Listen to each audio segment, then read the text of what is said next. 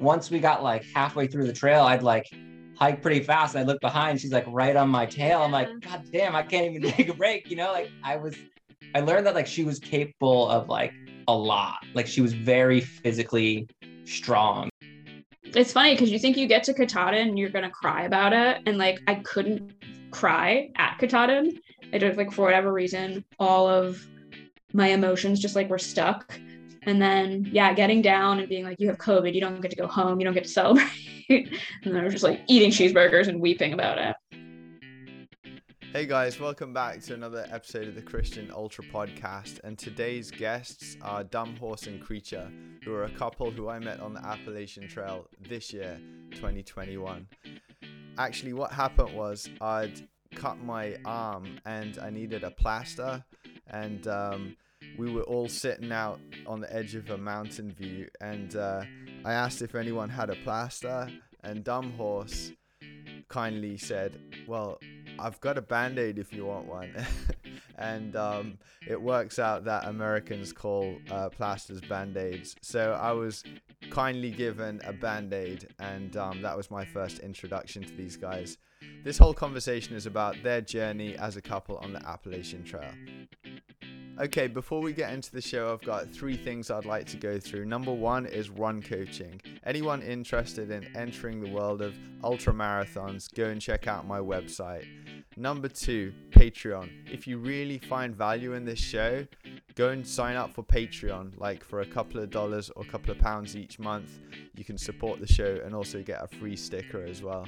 And finally, number 3, go and give me a rating on Apple. That really helps with the show. And that's it. Let's go back to the start of the Appalachian Trail, and welcome also to the show. Do you guys want to like introduce yourselves? Sure. I'm Erica. My trail name was Creature. I am, I don't know, a thru hiker now, I guess. Yeah. That's fun. Yeah. And I'm Drew. My trail name is Dumb Horse, and I am not a hiker. I'm a climber, but I enjoyed the whole experience. Yeah, and you're also a first aider because you gave me a Band-Aid. Oh, yes. That's yes. right. A plaster. Yeah. Plaster, Oh, yeah. Did I call it the right name? Just a Band-Aid. Yeah. Yeah, good. So yeah, like how about we talk about Drew, you say you have no history with hiking. You kind of No. Like, you're a climber, a lot more upper body and stuff. Yep. Yeah. I was bamboozled into this whole experience. No, I think I took out our gear once and slept outside overnight once before doing the actual trail. Yeah. I was like, do you want to hike the Appalachian Trail with me? And Drew was like, what is that? Sure. I think you said yes first, and then you said, what is that? That's a long way though. I mean, 2,193 miles? Right? Yep. It's way further than it sounds too. Yeah.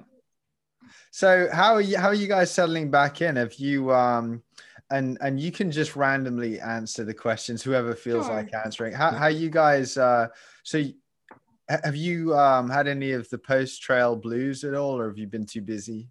Definitely at first. I felt very strange. Like the first few weeks, almost the first month, just like I had like a threshold for conversation and like retail environments and like traffic, and just felt very strange. And I think it hit you like a couple months after. Yeah, I feel like I distracted myself with like climbing and everything that I missed from trail for a long time, and that kind of like took my focus away from it. And then all of a sudden, like a month and a half in, it started to settle in like, oh, I missed this. I missed certain aspects of the entire experience. Mostly like the getting to shut your brain off and the freedom of just walking and not having to work and send emails. And but I think now we're both pretty settled back into real life because owning our own business, we're both potters. So things get busy and we get to be creative and have that creative outlet here in our jobs. So it's nice. And we still get outside at least like every day. We go outside. Like I've been running a lot. Drew's been climbing. We live in the van together, so we'll just drive the van to like the crag that he climbs at, and then I'll run around the trails and he'll climb. So By the way, are you fiddling around with something with your hands? Sorry. That's no. Thank you for telling me. I have yeah. I forget that this. It's noisy. It's all right. It's okay. I had I had Show Pony on. Like the show's not been released yet, but he and I also had oh geez, my mind's gone completely blank. Anyway, another hiker on, and they were doing something, and it was fiddling with the speaker, and I felt like embarrassed, but eventually I was like, "Are you playing?" You're like, no. Noisy? Well, you're smart for knowing. Yeah. Like, what is that? Yeah. So, Creature, like so you're the one who came out with the master plan. What was pretty much. What was the inspiration behind the Appalachian Trail? Try to still think of the inspiration, and honestly, like, I don't really know where it came from. I've always known about the Appalachian Trail, like, since as long as I can remember. I don't know, like, I can remember like my dad or something being like, oh yeah, Appalachian Trail, that's a thing. So I've always like known about it. I don't remember like finding out about it, but I don't know, before 2020, it was definitely before the pandemic started. I just like got it into my brain somehow, somewhere. And I think it was just like maybe either through like a couple like outdoor podcasts and like reading a couple books. And I was like, oh yeah, Appalachian Trail, that's really cool. And then I was like, I think I want to do this. I definitely want to do this. And it actually, what happened? Before the pandemic, I decided I wanted to run a triathlon. Yeah. And then the day or like the week I was like, okay, I'm going to go to the pool and start training. Like that was when everything shut down here. So like no triathlon training for me. So I was like, okay. So I started just hiking and running outside a lot. So it's been a lot of 2020 spring, like right in the beginning of the pandemic, hiking, and then listening to a lot of like podcasts and books on tape about the Appalachian Trail. And I was like, we're going to do this. Like, we're going to do this. And then I asked him, and Drew's really great in the way that he just will say yes to things as long as they're like handed to you and like planned, if like I plan something, he's just like, yeah, sure, let's do it. So it wasn't really like a pandemic decision. It was just like, I've decided it, and then the pandemic happened, and then it like reinforced that like this was the time. Yeah, because for our business, we used to do all art shows and craft shows like every weekend. We would do like 20, 30 shows a year. So it was like almost every other weekend in the seasons, like going to shows, and all of those were canceled. So we were just kind of like, we're sitting around being like, I don't know what to do. So we were going outside a lot. This is like 2020 though, like, or 20. This was 2020. Yeah, this was 2020. So there wasn't the idea to do it in 2020. We spent that year just like outside all the time, hiking all the time, or I did. And then, running too. Mm-hmm. I got into trail running too, which was really nice. And then spending 2020 just like accumulating kind of all the backpacking gear we would need. Yeah. And I decided like in the summer of 2020 that we were going to do it. And it was a fall. I think we bought a flight in November or January. So like this time last year, we bought a flight down to Georgia, and I was like, holy shit, this is real now. And I don't know. I think it's just like once I get of something in the back of my mind, it just like festers there like this little worm that's like, this will happen. And I might be kind of like naive or ignorant in the way where like I don't take no for an answer, like even if it's like not financially or responsibly the thing to do, for the whole life kind of thing. But so here's our hypothetical question. Want it to happen? Let's say like you said no. I just want to, what would you have done? Probably would have gone. Yeah, I would have gone. And I would expect her to go too. Yeah. Like it was very important. You could tell like when she talks about something passionately that you're like, all right, she really wants to do this. I should be supportive of this goal, and like, I think we're good at doing that as partners, like we see an interest in like each other, and then we like really push the other person to be like, all right, let's try to do this, if it's possible, like in any way, and you want to really try to do it, let's try it, Yeah. And then he said, okay, but next year we're taking a 6-month climbing trip. Yes, that was the that was the trade-off. That next time we get to go for a big big adventure like that. I want it to be like mostly climbing for sure. Yeah. Yeah, that's fair. And yeah, well, I mean, so on the Appalachian Trail, there's a lot of like individuals, you know, single people who form families or groups or couples or whatever, you know. So you guys actually came to this already as a couple. Yeah, which is kind of rare. I've noticed out there. Like we definitely met at least like one other couple that started together and finished together that I can think of, but it's kind of rare.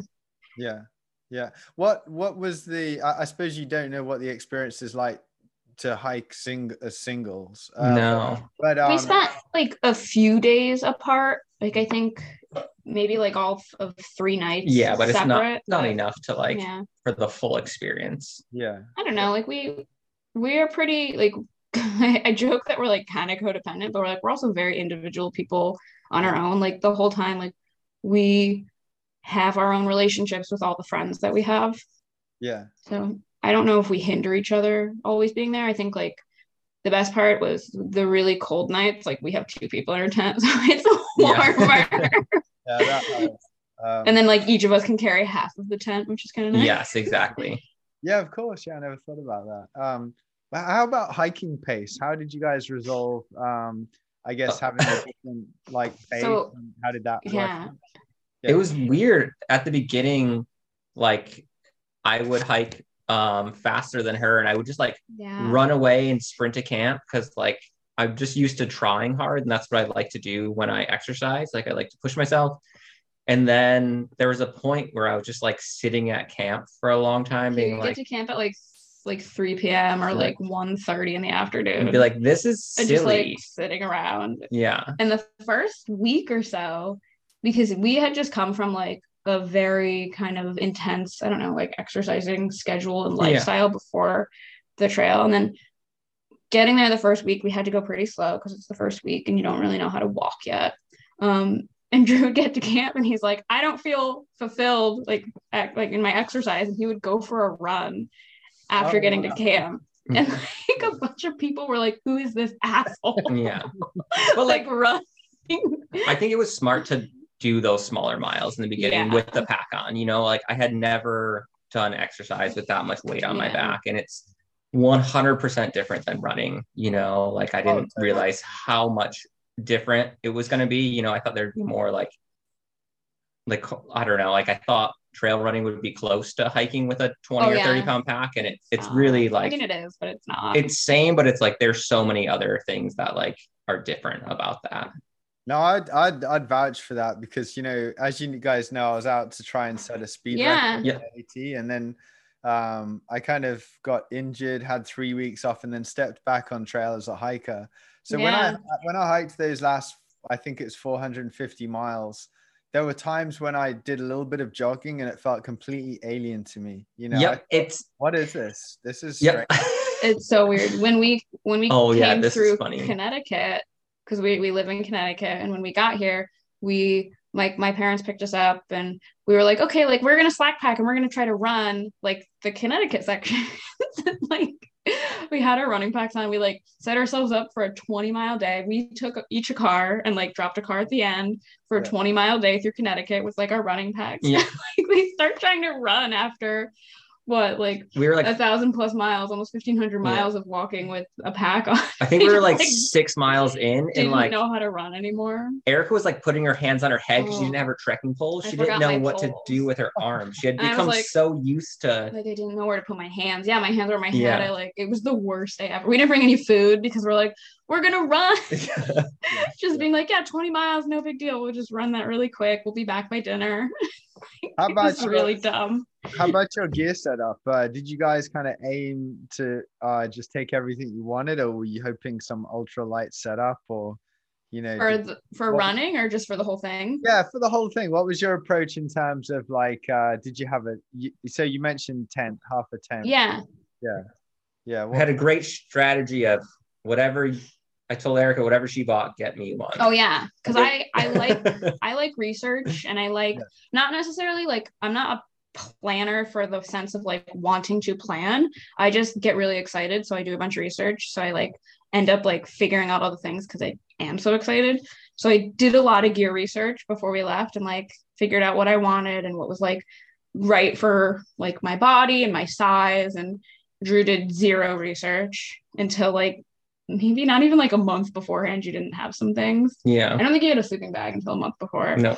And he's like, yeah, whatever. You get me whatever you get. It's just like a little frustrating because I'm like, I've done all this research, like for me. But we shared a tent. It was a freestanding tent. It's called a sling fin. They make a lot of like mountaineering, like winter style tents. I just liked the freestand. It's like the lightest freestanding tent that has poles and it like you can use your trekking poles in case of high wind. And I wanted to get that just like to use in the future too, because we do a little bit of winter camping. Yeah. And splitting that up between the two of us, I think that tent's only like it's right under, it's like 2.5 or 3 pounds, and splitting it up between the two of us was great. Yeah. And then sleeping bags, we switched to quilts halfway through when it was warmer. I was going to say, did you switch like because you started off, what time of year did you start the trail? We started in March 22nd, and it was cold. It was like there was a 17 No, I was going to say I had people's water was freezing. Yes. So, yeah. We would sleep with your water filter and your phone like in your sleeping bag with you, and your water bottles would freeze, your shoes would freeze. I had a tiny little thermometer keychain, and one of the nights it read 17 like inside of the tent. But it's always like a little bit warmer in the tent with your like condensation body heat. So like the two of us inside of our tent was 17 degrees. I was like, oh dear. So yeah, we started with a ton of cold weather gear. And I don't know, we didn't send a ton of stuff home. It wasn't like a lot of extra stuff. Yeah. We're pretty minimalist people in the real world anyway. Like we don't use a lot of stuff other than like pottery stuff. We don't use a lot of stuff for like the real world. But yeah, we switched to quilts. Both of us bought the Enlightened Equipment quilts like halfway through for the summer, and that's what we're using now, sleeping in the van. Oh yeah, I love it. We have our quilts and they're so cozy. Yeah. So had you see you later, guys. That's the cleaners there. So did you like decide to leave your apartment before you started the trail? Yeah. Yeah. So we were living in a condo that Drew's great aunt's old condo. We were kind of just like holding down the fort living in this condo. So we didn't own it, which was nice that we didn't have to like really worry about selling it. We just moved everything out and we used our van as our storage unit. So like anything that we were keeping, we put into the van. And then our studio here, we kept our studio. We actually had a couple friends, another couple of potters who just kind of like came in and like worked, and we almost like sublet to them so that the studio wasn't just empty the whole time. So they got to use the space and like, so that made me feel good because the studio wasn't just sitting empty. But yeah, we got rid of everything that we weren't going to take into our next life. So it's quite a big transition then, really. It was absolutely like you said, your next life, almost like I don't know, a new stage, For sure. Yeah. And I think it was much easier to go from like, if we went from the condo to the van, I think the transition would have been much harder. Whereas like we went from the condo to the trail to the van felt very luxurious. Like coming back into the van, we're like, it's raining and we're not wet. Yeah. Or I don't have to pack this up. I can just park and then like walk out and it's fine. Yeah. No, I've pretty much it sounds weird calling it van life, but I've lived in a camper van for 10-11 years. And, are you in it now? No, I'm selling it now. Actually, I'm now in a transition myself, but I want to get rid of it so I can kind of go to, I don't know, let's say somewhere like Thailand and just then just kind of rent a small bed in a dormitory or something, like to be really minimalist, very cool. And then do my online run coaching from in Thailand. So that's my plan. But no, I trekked across Britain, the width of the country, which was nothing as long as the Appalachian Trail, it's but anyway, nevertheless, when I did get back from this trip with my girlfriend, we did it as a couple. I got back in the van and it was so luxury. Yeah. Goodness me. Right. I can turn the heat on. Like a 20-star hotel compared it's to amazing. Yeah. You know, so yeah, like, you guys stepping off the trail and going into the van was totally the right way to do it. Absolutely. Yes, absolutely. I would highly recommend that. I love it. And like we joked that our mattress doesn't deflate like every night. But funny thing is like the mattress we have in there is like kind of like an air mattress. We have like 2 foam pads and an air mattress, and it does deflate. One deflated, and we're like just like trail. It's just like trail. So like every couple of days we like blow it up again, and it has a really slow leak, and it deflates. It's just like trail. How did you move from a condo to? What made you decide to do that? Like, what was the inspiration behind wanting to like pretty much sleep in a van, you know? Well, we had the van before the trail. For a work van. We used it as a work van for our business, because what we would do for all these art shows is we would load up the van with all of our work, and then we'd go to these art shows and we'd be there for the weekend, and we would sell, like have our little display and our little pop-up tent and sell all weekend, and we'd sleep in the van over the weekend rather than like getting a hotel or something. And we were very used to like road tripping. So before this too, we would take bigger, I think like the first one we did was a couple months, like all in the American Southwest, and then in a very small car. In a Honda Element.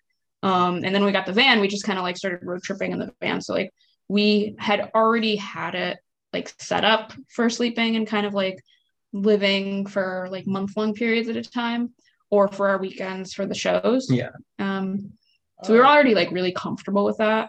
And I wanted to leave the condo. I don't know, we're just kind of coasting before the trail. But like it wasn't a place we knew we wanted to stay long term. Didn't know where we wanted to stay long term. It was a thing where we were like kind of condo sitting for a while, and then my parents were like, do you guys want to buy this? And we're like, I don't want a like concrete like area to like stay in, you know. Even like now, like we would just, the condo ended up just being a place to go cook and sleep. That's all we do. We go there and cook and sleep. We never hang out, you know, like we very rarely are like away from our studio, you know, because we like love it here. Or we'd exercise, so it just became a place to sleep. And it seemed like for what it would cost, it was so silly to like have such a big space for something that we rarely used. We're not really like homebody people, you know, like we spend a lot of time in our studio, and then, like we're working and we're making, and all the rest of the time is outside. So we're never really hanging out at home. So the van just made sense. It does make sense. How about like, well, my van was a full-on, like not an RV, but a motorhome. So I had like 2 double beds, or a kitchen turned into a bed. Above the driver's seat, there was a double bed. I mean, I had an oven, a grill, 3 hobs, toilet, shower.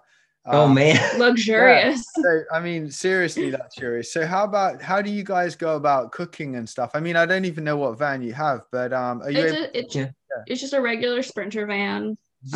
So we just started to like build it out. So we like it's very basic right now. Like we're in our studio so much that we like cook most of our meals in the studio. Like we'll wake up in the morning and then we like just hang out by our work, make toast, get coffee, and then there's actually like very little cooking in the van, because we're here, like this is our home base, it's like our office, you know. So like we come here and we'll cook here. We have a little fridge here, and we eat a lot of like on the go kind of stuff too. Like if we take a road trip, then we'll just use like the little stoves that we use like on trail. We're set up in the van, like we have our little like kitchen counter and sink, and we just like at this time just haven't really been cooking a lot in there. Are you still able to like eat regular, like pretty? So for example, me, like I like to eat vegetables, and sometimes I like to cook some meat. I like to have a healthy take on my diet. Are you guys? You're not limited to fast food. You can still eat healthy if you want. We haven't eaten any fast food since being back. No, we eat like 2 avocados a day. I think there's like one thing the trail has done, it's made me appreciate like real food, you know. Like you eat so much garbage for so long that you're like, Yeah. It's no longer a treat anymore. It's just like something that you don't want to see. It's funny. I have a couple of like resupply boxes that we didn't end up sending to ourselves. So they're just like boxes full of like granola bars and like shit, you know, and like I still have them and like we just don't want to eat them. It's just like garbage food. And I like look at it and I'm like, ew, like no more fruit leather, like no more. There's like we ate all the Gushers because the Gushers are great still, but like you just don't want to eat the food. So yeah, no, we get to eat pretty like fruits and vegetables all the time. And what we'll do is we'll go to the grocery store and just any of the, I don't know, just like the produce section or the prepared food section, like you can get a sandwich at the grocery store and it's pretty good. Yeah. Our grocery store is also like a minute and a half from our studio. Yeah. So it's like, it's not like we have to go real far. It's just like we literally like leave our studio, go get all of our food and come back, which is pretty nice. Okay. Yeah. Did you guys have any major fallouts on trail with each other? What happened? I can't even remember. The ramen noodles wasn't the trail. No, that was a road trip. The biggest fight we'd ever gotten, this wasn't on trail, it was like a road trip previous we ever gotten, was like over ramen noodles. We were traveling in the van and like I didn't wash out the pot because we never wash out the pot. It was full of sand. It was full of sand because, you know, and then he starts cooking ramen noodles in the dark and then like turns his headlamp on and sees they're already like in there and sees that like the ramen and the noodles are just like full of sand. And he's like, what the fuck? And I'm like, what the fuck? You should wash a pot. Yeah. And then I just like sat in the tent on my phone alone for like 10 minutes and then it was fine.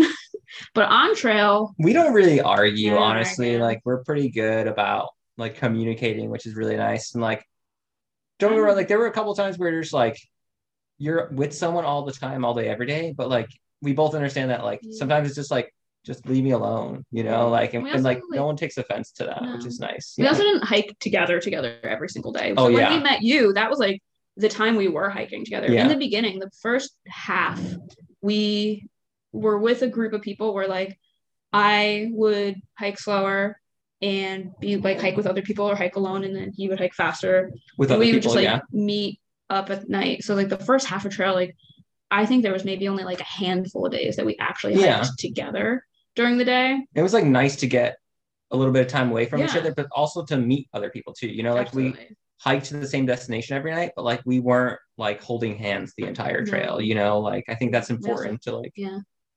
So absolutely. No holding hands and no wearing the same clothes. No. Yeah. Oh, that's my actual nightmare. We accidentally match like throughout our whole life. Like we'll like get dressed in the morning and you're like, and we both put on like an orange vest. We're like, damn it. And like black pants. And you're like, when you spend so much time with the same person, you just like morph into the same person, you know? Like someone in Trader Joe's was like, you guys look alike. I know. We're like, and we're like, no, we're like, oh, they thought we were siblings, or I thought they thought we were siblings. I was like, no. He's like, no, not siblings. You just like look like each other. Like, weird. Okay. But no matching, no holding hands. No. That's fine. Everyone is different. I'm sure some people do hold hands, and it's a nice trip. Yeah. We just when we sleep in like a giant pile of like, you know how kittens will sleep in a pile of like limbs. That's how we sleep. Oh yeah. So like when we're in the tent, we're just like completely on top of each other, like mostly for warmth, but just like a ball of people. I think also too is like our life before trail like was all day every day. Like we spent more time together like off trail in the beginning than on trail, right? Because I would like hike away and she's like, I remember that. I feel like I see you less since we're hiking the Appalachian Trail. I was like, for sure, because like we normally spend all day in the studio together. Like 2 months, like we spent less time together than we did in the real world. Yeah, which is kind of funny to like, most people wouldn't be the case, you know, but like it is very different in our circumstances. And then I think the second half, you kind of, our group split up a little bit more, and then you decided to slow down a little bit, and then we like hiked together. Yeah. For a while. Yeah, a while. I think we finished hiking most days, like hiking together. Yeah. Was there anyone on the trail that you knew before you started? No. I don't think there was a single person that we knew before we started. Each other. No, that's I guess, yes. No, we didn't know anybody. Actually, here, I got a question. Did you guys learn anything about each other? Not like some secret or anything, but did you learn anything about each other whilst and after, you know, during the through hike?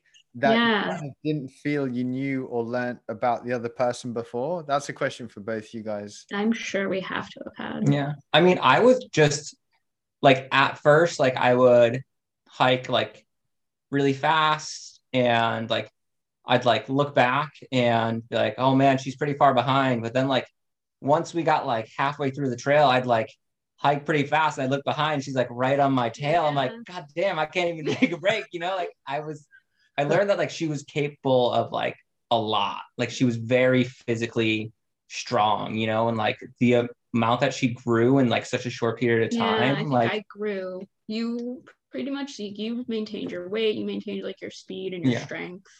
And I think I grew and caught up to you. Yeah. I was like, I learned that like she has like a really high capacity for like pushing herself and like, especially in like endurance, like sports, you know, like it's not like that you are like way more afraid of like heights and the edge of the cliff too. No, I hate. Like I go to the edge of the cliff and I gotta see, and he's like, no. I don't like when she goes to the edge of the cliff. That is my issue. Yeah. We can send you a picture of her climbing to the top of what was that? Is it Dragon's Tooth? Did you see? Like to the tippity top, and I'm like, yay. Yeah. And he's like, no, we need to get down. Which is funny because you're like more of a rock climber than I am. Like, I climb too, but yeah, it's different. There's pads. I don't know. What else did we learn about each other? We learned, I don't know, just like the very like minute kind of signs that like someone's getting annoyed or someone's having a bad day. You like compensate for each other. Yeah. You know, if you're like, if I noticed that you were like kind of having a really hard time, I'd be like, well, do you want to share? We'd share headphones. So, like he'd have one headphone and I have one. Be like, well, we can listen to your favorite album. So like just like very small things you pick up on. Yeah. How about your like you mentioned weight? So did you guys both start and finish different weights, same weights? You didn't lose. So I don't think I fluctuated the entire trail more than like 5 pounds one way or the other. Okay. I think I lost probably like close to 15, 20 pounds. Yeah. I mean, that's a heck of a lot. It is, yeah. Yeah. And it like definitely just comes down to like diet, you know, like I wasn't able to eat and carry enough food. Like I don't know if I should have, but I didn't like add up the calorie counts or anything.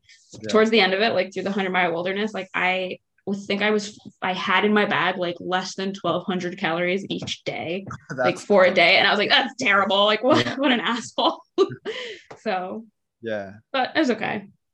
And how about so no, it's carry on, Drew. Oh, sorry.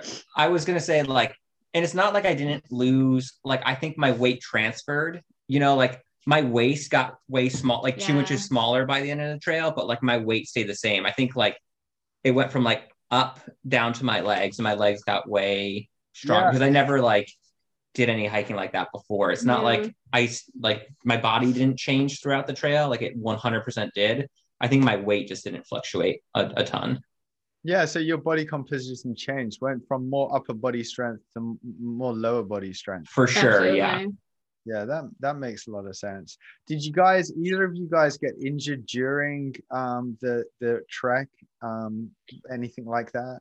No serious injuries. Right around kind of the beginning of Virginia, I think it was, my feet were like fucked. They just you had to take a couple days off.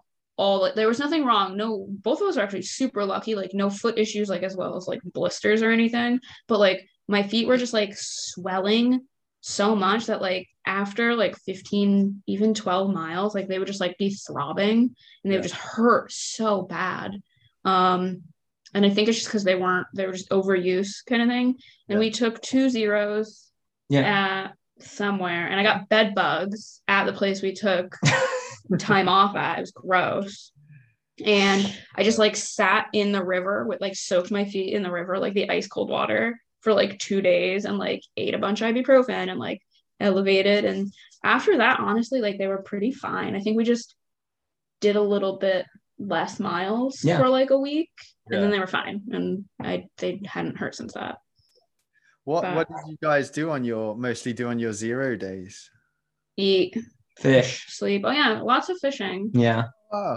Drew brought a hand line and like a few little, like a box of little hooks and weights and stuff. Lures, yeah. So like, especially towards the end, like through New Hampshire and Maine, like there's a ton of water. We would just like, we didn't take a ton of zeros, but we would always stop at like a nice body of water, like a nice river or something, and he would fish. Caught a lot of fish. Yeah.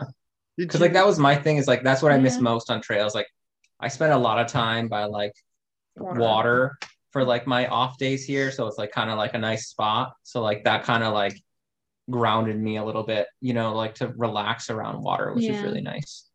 And then the zeros in the beginning, like when we were with our big group, we were with, like we just drank.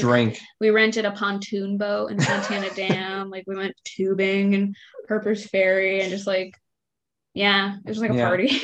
Yeah. It was not what I was expecting. There wasn't a lot of resting. Yeah. 0 days. I think that was very few 0 days were actual rest. Yeah.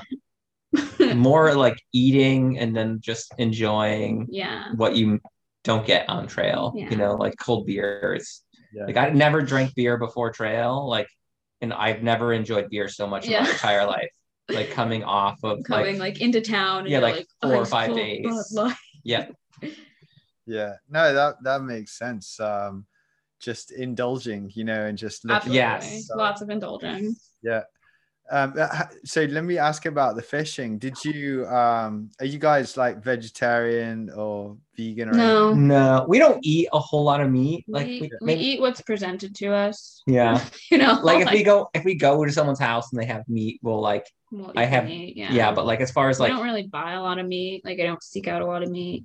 Yeah. No, not really. Yeah. But if I catch fish, well, like there's a pretty nice salmon fishery where we're from, and like we'll eat if I go out and catch my own fish, we'll like bring some back and grill them, and mostly on trail is all catch and release. Oh yeah, no, I didn't keep a single fish on trail.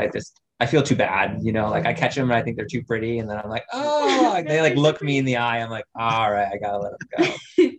Yeah, I'm not gonna eat you now. You just It was pretty funny. Like I felt so bad that like, you know, on trail, like you want to go as light as possible, but like I would fish and like they'd get a hook in them and they would be like a little bit further down than you get with your finger, and I didn't want to like leave a hook in a fish, so I actually carried like very light needle nose pliers, so like barbless all my barbless all my hooks, and then just make sure I like were able to get the hooks out. And then like release everything as quickly as I could. No, that's fair. Yeah. I think probably the only person on trail carrying needle nose pliers. Yes, they came in handy when people needed them. True. Yeah. No, that's pretty fair. Did you guys have like any really adverse? What was the weather like? The heat, the cold, the rain. How did it affect your hike? So I think, are pretty resilient people to start with. So like weather doesn't bother us as much as like maybe it does other people. Like the heat we're usually okay, and like being disgustingly sweaty and like very hot, like we're okay. The cold gets to you. Like your hands get cold. I can remember it was where were we? Somewhere in Virginia, because Virginia was so long. Oh yeah. It was like one of the hottest days, and the cicadas had just started coming out, and we started hearing them, and it was like kind of terrible hiking, like all through like next to the highways, and everything was like really, really overgrown. And it was so humid and overgrown, and the cicadas were happening. So like you just felt so claustrophobic. Yeah. You're hiking through like tunnels of just like vines, but all of a sudden like you hit a bush and all of a sudden like 10 cicadas come flying by and like smash into your face, and you're like, they don't bite or anything, so it's like I honestly like look back and I love the cicadas. They were very cool, but like I remember that one day I was like, I just want it was a pretty miserable. It was terrible. I wanted to just like be underwater, so like I didn't have to hear the cicadas and them like flying at my face, and then it was like so humid and like we were so dirty. And it was like the overgrownness of the trail too, like also really got to you. That was probably the only like weather day. I don't know. I thought we had a lot of rain. Massachusetts, that was also terrible. Like the mosquitoes. We were hiking through like a lot of what was it? Out of Great Barrington. Everything was flooding, and we ended up going through the trail right before they shut it down because the Housatonic flooded up and over. And it was so flooded. It was up to my waist almost. And the mosquitoes were so bad we couldn't walk fast enough to like get away from them. So you're like walking through waist deep water, just being eaten alive by mosquitoes. Yep. That was one of the only times I was like, I feel unsafe, you know, just because like you're just being eaten by all of these mosquitoes. I was like, we should not be here. So yeah, some of the rain was pretty miserable. Definitely the heat, I think, is easier to deal with than the rain. Yeah. The rain is just like sad. Our tent pretty much held up most of the time. We pitched it wrong once. We pitched it wrong, very wrong once. Yeah, I got very wet. What happened? We just like, I don't know, we're just dumb and like didn't put the fly all the way out, and then like it just pools inside. Yeah, you're supposed to like cinch the fly down, and it was like we just didn't cinch it down, and the wind was blowing the right way, and we just like woke up and there's just like a big puddle in the bucket, and we're like, oh, our tent leaks, but like it never leaked again. It was just us being dumb. Like not knowing how to use the gear. Talking, you just said the word dumb and it made me think of your trail name, Dumb Horse. Yeah. Talk about your trail names, where they came about. Well, mine came from, I guess, just like the general characteristics of like a dumb horse. Yeah, I think of a dumb horse and like, what is a dumb horse like? And just doesn't know when to stop. Yeah, just kind of happy all the time, but like, yeah, like literally doesn't. Like you can just like work a horse till it dies. Or like you put the carrot in front of you. Oh yeah. The horse just you work the horse. Just a dumb horse. Oh yeah. And did you give that name to Drew, or? I don't know where that came from. No. It like started as a joke with our trail family. We almost called you the Lorax for a little bit because his hoodie, the Melanzana hoodie, was orange, and it would like come up over his beard, and just his little mustache would stick out. But it looked like a big like gullet almost, like the Lorax kind of like body shape of the orange. Yeah. That didn't stick. Yeah. And then I don't know, dumb horse. It just it was funny. I liked it. Funny. Yeah. And it's one of those trail names that like you say to people and they just like smile about it. They're like, that's ridiculous.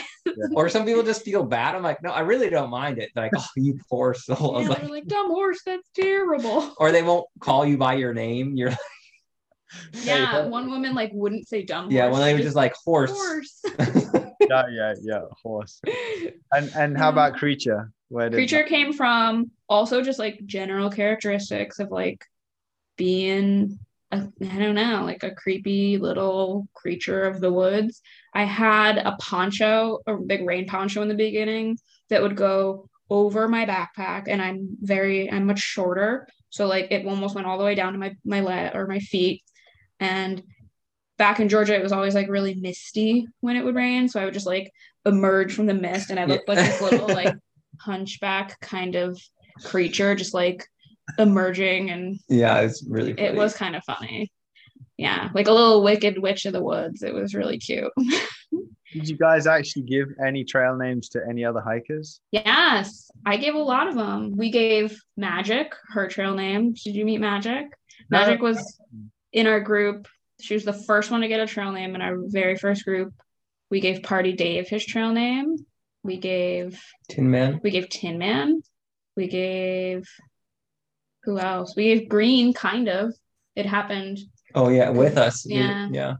Yeah, they just kind of happen naturally around you, you know, like it's not like you're not like I'm like thinking of this name for you, you know, like it kind of that's just the fun part about it. I think it's just like and like that's what's nice too is like you just like suggest to someone like trail names, you know, like people have suggested names for me or someone and you're just like no, which is nice, you know, like just because someone like said something like it doesn't mean you have to take it, like like you should. Like, or sometimes they're just really dumb. Like, I have a blue spoon. Some guys like, you should be a blue spoon. I'm like, that's dumb. Like, no. Yeah. We also, we were very different in the way that we would go by Drew and Erica almost the whole time. Like, I like my real name. I don't think like it was fine to tell people my real name. And I remember like meeting a bunch of new people, like all the way up in even like New York, and they're like, I knew Drew and Erica this whole time, but then I like, who's Creature and Dumb Horse? Yeah. Because like our original trail family, we would switch a lot between real names. Yeah. And I like knowing people's real names too, you know, because like, I mean, trail names are great, but it feels like it's personal. Yeah, but like it's like when you're having like a deep connection with someone, I think it's nice to like refer to them by their, I mean, so if you don't want to be called your real name, I'm not going to call you by your real name, but I thought it was nice with the group of people that we had, like we use both names to interchange, and like it's kind of nice to like, now that we're off trail, to like, it's not like this different person I knew. It's like I know both people, you know, and like it's not like such a shock where I'm like, oh, that's Steve now, you know, like and like it is kind of weird when you only know someone by the trail name and then you see them in the real world. Whereas like people that I knew with both names, I was like, it's the transition to like still communicate with them off trail seems a little easier. We also met our whole trail family, like the first one. We met them all like day 2, and like no one had trail names yet, so we all knew each other as our regular names. What tell me about Party Dave's the inspiration to call Party Dave Party Dave. Party Dave. I met him and we were I just wonder how come they called him Party Dave. It's kind of ironic. It's very ironic because like he's not a party, he's a very like quiet, like kind of reserved guy, like extremely thoughtful, like very kind, and like he was, we were in Hiawassee like doing laundry for the first time, so he had just on his puffy and it was like zipped up. And he was like sitting with his sunglasses because he had big old blue blockers, like the big cop glasses almost, the original Party Dave sunglasses, and he's just like sitting there in a chair like drinking a beer, and he said, I don't know what he said, and I was like, oh, it's time to party. I was like, that's Party Dave right there, he's getting ready to party. it just stuck. And then it's like one of those trail names that was really fun to yell, you know, like you see me like Party Dave and you get to yell at him. So but it's just so ironic, and I don't think he loved it ever. No, you know, like because everyone like latched onto it so well that like that was definitely like one of the favorite trail names I think of the whole trail. He's a pretty cool guy as well. I liked him. Absolutely. Oh, I loved it. Yeah, for sure. Yeah, really cool. We met him day 1. Yep, day 1. Yeah. I mean, I saw you guys at, I forget what, well, 2/3 into it already. And you guys were still in the same vicinity. Yeah. How did you summit with Party Dave? Who did we did. Yeah, he ended up actually waiting for us for like a week almost. He just took a week. Yeah, he got way ahead of us. Yep. And then we took off a little, or we just like went a lot slower through Connecticut because we were visiting family too. Yeah. So he got way ahead of us, and then he just kind of like slowed way down up in New Hampshire. It was just one of those things. Kind of like wait up for us. He's like, I want to finish with you guys. I was like, I want to finish with you too, man. Yeah. It was nice because we hiked together for like the first half, and then he was like, you know what, I'm gonna take off. We're like, all right, take off. And then like, you know, one day ahead turns into 2 days ahead, turns into 3 days ahead. Then you're like, oh, we might not see him again, you know? And then we'd still communicate with him. And then he's like, you know what, guys, like I would really like to finish the trail with you. Like we spent so much time together. It'd mean a lot to me if we could do that. I was like, that's awesome. So and we finished with Magic too. Magic was the original group day 1. Yeah. So it was cool. The original trail family that we had, that we all met. The first day, every single one of us finished. Yeah, there was, how many were there? There were like 10 of us at one point. Yeah. And I was so shocked that every single, because that's super rare, you know, like people say the dropout rate or whatever, like we all finished. What was it like after you guys went to, in fact, I think we crossed paths in the barn of the sick barn. You called it sick barn. So I called it the sick barn because we all had COVID.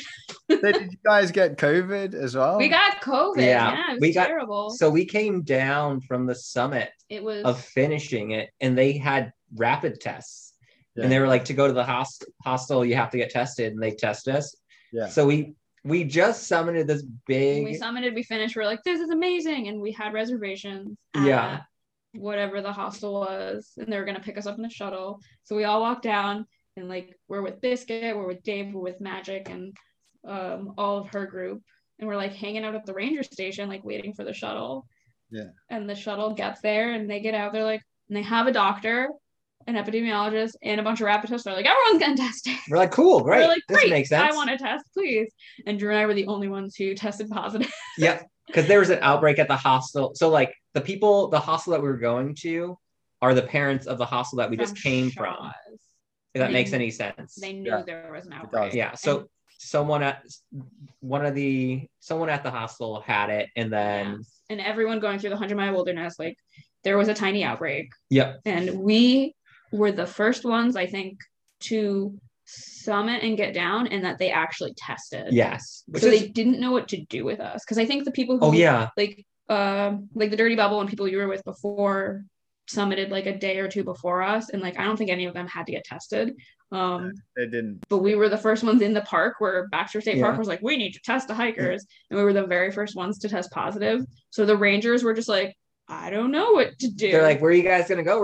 They're like, I don't know. And we were like, I don't know. I was like, I don't think we should get into someone's car and hitchhike, you know? And they were really nice. They talked about it, and they just put us in the back of their truck and drove us into a town to get a hotel room. But it was very kind of surreal and sad. So like everyone else who didn't test positive got into the shuttle to go to the hostel and go to the bar. Yeah. So we're like, okay, bye. And then we just like sat at the ranger station. The rangers were like, we'll be back. And so we sat there for like 2 hours. We didn't have any food because like we were expecting to get on the shuttle and go. And we're just like sitting there with like a very weird feeling of like, we just finished this giant journey, and this is the culmination of it. And we have COVID, and we just are here and waiting. And people like come up and they'd be like, congratulations. You're like, stay 6 feet away. Back now. And you're like, it was just a very weird way to end that. And then the rangers put us in the back of their truck. So we're sitting in the back of the pickup, like driving away. And I remember like seeing the road, and you can see Katahdin, and it's all like cloudy and pretty, and the sun is shining, and I'm just like weeping. And we're just driving away from it. And like, it was just such a strange feeling, like not knowing how to feel. I was like, it's over, but like, I feel like we were almost like robbed of the finish. Yeah. And then, we got dropped off in, what is it, Millinocket? Somewhere, yeah. And Road Soda and Botany came and picked us up and brought us to Botany's grandma's house, where there was the boathouse where all the sick hikers with COVID were. And then we just like stayed there for an extra week, and Drew had his birthday there, and we fished a lot and drank a lot and just had COVID and quarantined there. How did you manage to get in contact with Botany and Road Soda to be able to come up with the idea of going to the barn? So I think they were already there, and we didn't have signal because we were still stuck in the park. And I think it was Party Dave and Biscuit who didn't test positive. They got back into town and got signal, and they must have called them and was like, here's the situation. Like Creature and Dumb Horse like have COVID and they're stuck and we don't know what to do. So then like they called me and they were like, don't book a hotel. Like you're coming with us. Like we have a bed for you. Yeah. So that was really lovely. I remember sitting in like the grass in front of the McDonald's, like eating a cheeseburger, crying about it again. And then they just pull up and they're like, Creature. Like that's so sad. It's funny because you think you get to Katahdin and you're gonna cry about it, and like I couldn't cry at Katahdin. I just like for whatever reason all of my emotions just like were stuck. And then getting down and being like, you have COVID, you don't get to go home, you don't get to celebrate. And I was just like eating cheeseburgers and weeping about it. Well, you know, when you stayed at the barn, like, did you get to meet Botany's grandma? She's cool, right? Oh, she was lovely. Yeah. It was so cute. And I forget what was her partner's name. Yeah, like was it Big Al? I don't remember. Something like that. I think he even had a trail name or something. It was like Big Al or something adorable. But he would like make us cocktail drinks and like put them on the table in the middle of the yard. Yeah. And then we would like walk over, and after he left the little table, we'd get our little cocktails and then go sit in the Adirondack chairs like across the entire yard from each other and have happy hour. It was really cute. Yeah, we did that. By the way, what was your experience with getting COVID? What kind of symptoms did you both get? So it was interesting. For me, I had been my sickest when we were at Shaw's, and I had tested negative. So like I had chills and aches. So like I think I called it hot tub Karanga, because I think there was another sickness going around. We all got into that hot tub. You remember that 40-person hot tub? Yeah. I think that hot tub made me sick, which wasn't COVID because I had tested negative. Yeah. And then I think being sick, just having a cold from that allowed me to get COVID. So I just felt like terribly achy and a lot of headaches. And we hiked, like we went through the 100-mile wilderness, and Drew lost your taste and smell. Yeah. What were your COVID symptoms? That was it. Just taste and smell. You had like a headache for like a day. Yeah. And I never lost my taste in smell though. But it was fine. Like we hiked in the height of our symptoms. Yeah. Through the 100-mile wilderness. And yeah, I did I think my biggest day was 33 miles and I had COVID that day. Right. Yeah. Runny nose, literally. Yeah, definitely. I remember having like a terrible headache was like my worst. It almost felt like allergies, which is kind of strange. Yeah. Like I was like, oh, that's kind of weird. And I kind of thought, I was like, oh. And it was like starting to get like colder too, like significantly colder then. So we're like, maybe it's just the weather changing. Yeah. But wishful thinking. We're also both vaccinated too, which like sucks. Yeah, I'm vaccinated as well. Yeah.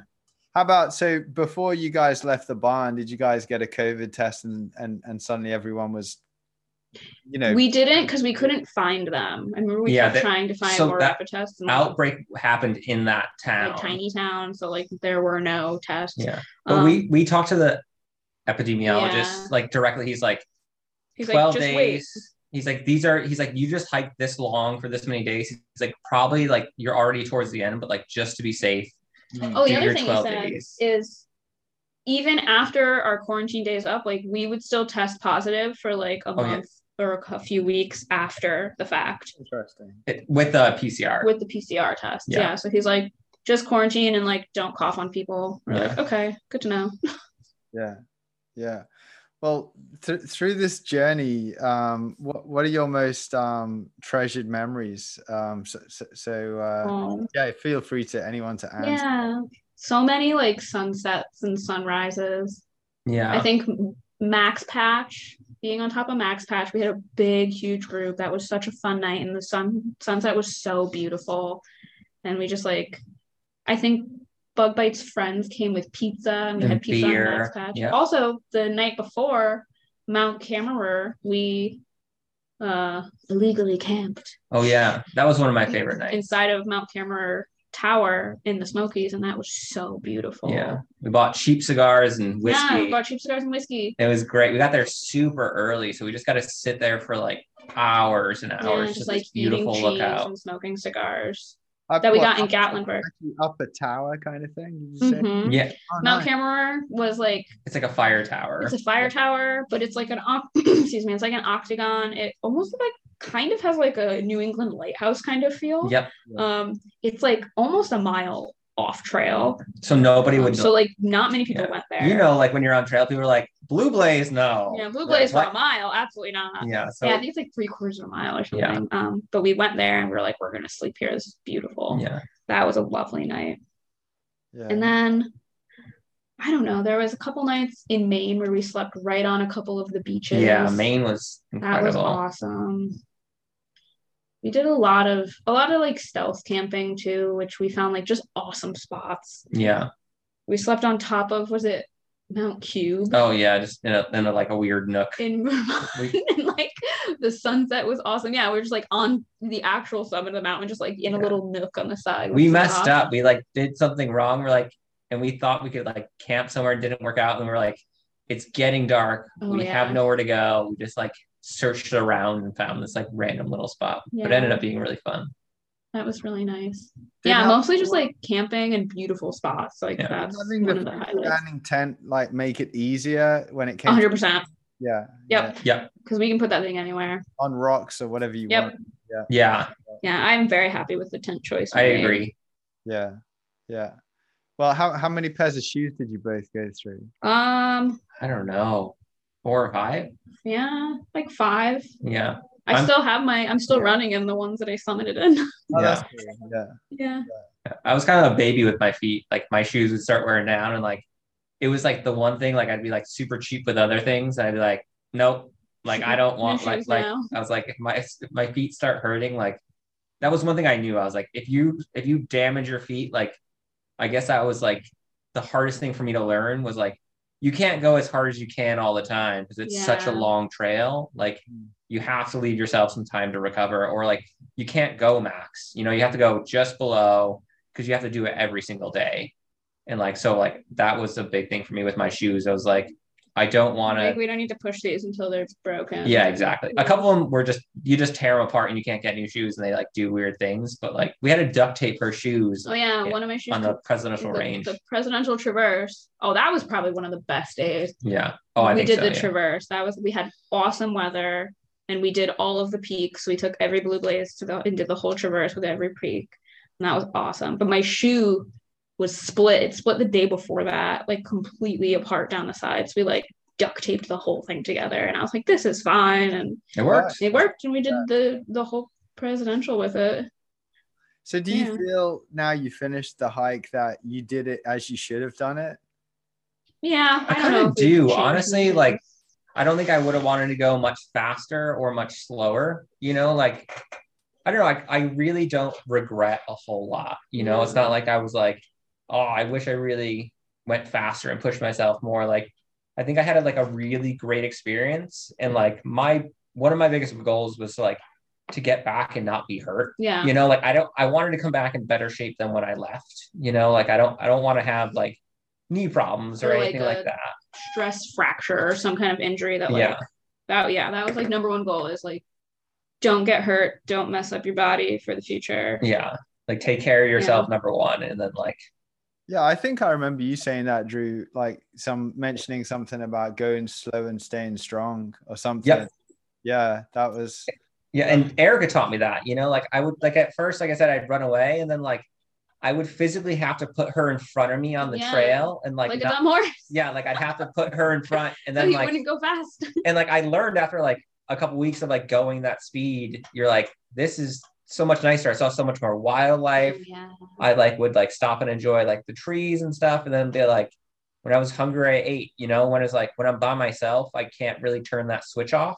But like, it was nice to have someone like pace you to like go slow. To teach you that, you know, and like just once, I don't think it would have done anything, but like, since it's such a long trail and you did it for so long, it kind of like changes you in a way and to be like, to actually learn something from it rather than just be like, this person in front of me is going slower than I am. It's just like, this is a different pace and there's a different experience for every pace that you go.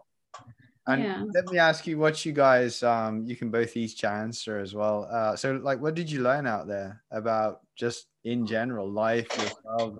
What did you learn? I think many lessons. And I think I am still in the process of figuring out all of the things that I've learned. Mm-hmm. One of the things I remember we kind of talked this out a little bit is being able to connect with people easier. Like there's no room for small talk on trail. Like you meet somebody and even though they're a stranger, like you kind of small talk with them, but it's like a different air to the small talk than like you would at the grocery store or someone like in line or whatever. Like you get to talk with somebody and just start talking about real things right away. And I lost my tolerance for small talk and for niceties to be like, oh, how are you? I'm good, thanks. Whereas like on trail, you'd be like I hurt right now, my butt crack is chafing or something, and you just like start saying ridiculous things to each other, and like it humanizes people in a way where we are all having a very similar experience, you know, of just such a raw kind of emotions and physical things happening to us that I lost my tolerance for like small talk in the way of just being nice for the sake of being nice, and not in the sense of being mean to each other, but like you just have real conversations rather than no, that does make sense. How about you, Drew? Yeah, I don't know, I learned like I loved on trail, like there was like this thing that like doesn't really happen like in like the real world a lot, where like you ask for something, like ask for help, and like people like if you offer a through hike or something, they're gonna take it, you know, and like it doesn't feel like a nicety, it's just like or like people, an empty offer, like right? You know, like people like just say things to be nice out here and they like offer something, but you don't feel like you necessarily should or take it, you know. Like I really enjoyed like someone offering something and just feeling like shameless for taking it. And now like, now I think about take it, but you're like, yes, I will, like thank you for offering, I will take this, like, but like whatever. It taught me to like do the same thing for others, you know, like if you're gonna offer something, like make sure you go through with it, you know, like not make empty offers and just try to help everyone that you can in whatever way you can. And I don't know, I love being out in the woods and like getting back to that. And I keep thinking back to like hiking the Appalachian Trail is like great, and like you are immersed in the wilderness a little bit, but like I keep going back to be like, people I'm sure like live a lifestyle that they're like, the Appalachian Trail is not the wilderness, like I keep thinking back to like, I would love to like get into the wilderness a little bit. And it was like a nice little like ease into it for me to like, you still have towns every 3 or 4 days and stuff like that. But I think I just want to like go into the wilderness for a period of time in my life, just to like experience that and like keep pushing, like getting back to nature a little bit more. It would be really fun. Yeah, like there are some parts of Maine that like, or New Hampshire that are like definitely more out there than like walking through New Jersey. You're like, I can hear the highway the whole time. I do appreciate that. Both your points there, they make a lot of sense. And so this 6-month climbing adventure, tell me about. So I don't know if it's gonna be 6 months. Yeah, I don't know. I think we like have to get back to our business a little bit. So I think we like work really hard here for a really long time in order to take these adventures. Yeah. So when we do that, like we're able to pick something, and then Eric said I have to plan it now, so I have to start really like thinking about it. But I think I just want to road trip around the United States and kind of like climb. Yeah, just climb all these beautiful areas that you see everywhere, and I'm sure it's going to be a similar experience of like a bunch of dirty people living.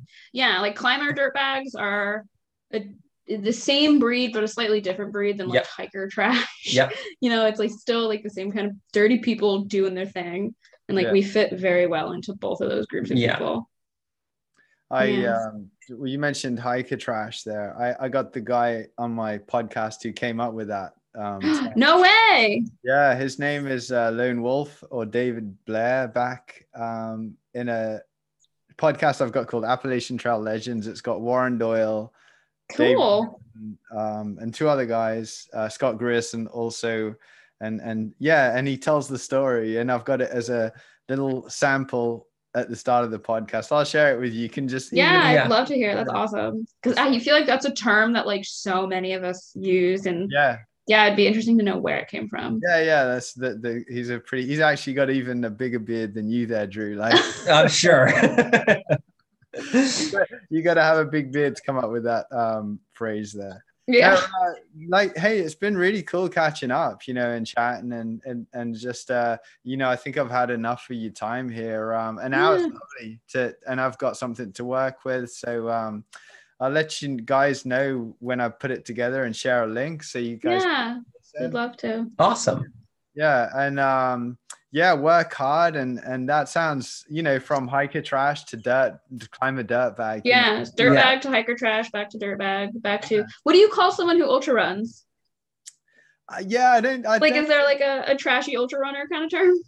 I don't think there is, actually. I know that adopt the dirt bag lifestyle, so it's the same kind of thing. You're gonna park your car, if you live in it, at the trailhead. You're going to go running all day in the mountains or whatever. And I think they're trying to, I've heard people say dirtbag lifestyle. So, but I know that originates from climbing for sure. We'll take it over to running too. I thought of you. I'm entering my first, my first race ever. I'm going to do a 30-mile race. And I thought of you. Is that your first ultra then? That's my first race ever. Like I've never run any kind of, I've never done a marathon, never even done like a 5K. So. Wow. I figured 30 miles is a good place to start. That's exciting. Well, if you've got any, if you have any questions to ask, just send me an email or something, I know maybe we'll have to do some coaching because I don't know how to train. I mean, I run a lot. And but I don't know how I'm supposed to be training. Little things like you want to have, did you ever use those baby wipes or wet wipes, Yes. So rather than using like toilet paper, I don't know what you guys call that, tissue. Like if you get a wet wipe and cut it up and just let them dry out, and then you can rehydrate them with a bit of water. I mean, let them dry. And then if it rains, it doesn't, because imagine toilet paper when it rains on it, it's this hard little lump of Yeah, so, yeah. Absolutely. Yeah, it's like the little tips and things. Absolutely, that's so smart. Yeah, that's what I usually do. But no, that's great. Where is it? What race is it? It's called the Trap Rock 50, so 50K. And it's actually on the loop. It's here, like right in the town our studio's in. But it's the same trail loop that I like run all the time. So that's why I feel like pretty comfortable being like, I can do it, because it's like my same, it's like a 10 or 13 mile loop. And it's like three loops of that track in the trail. So I feel confident because it's like my home turf that I always run anyway. So I'm gonna just kind of go for 30 miles.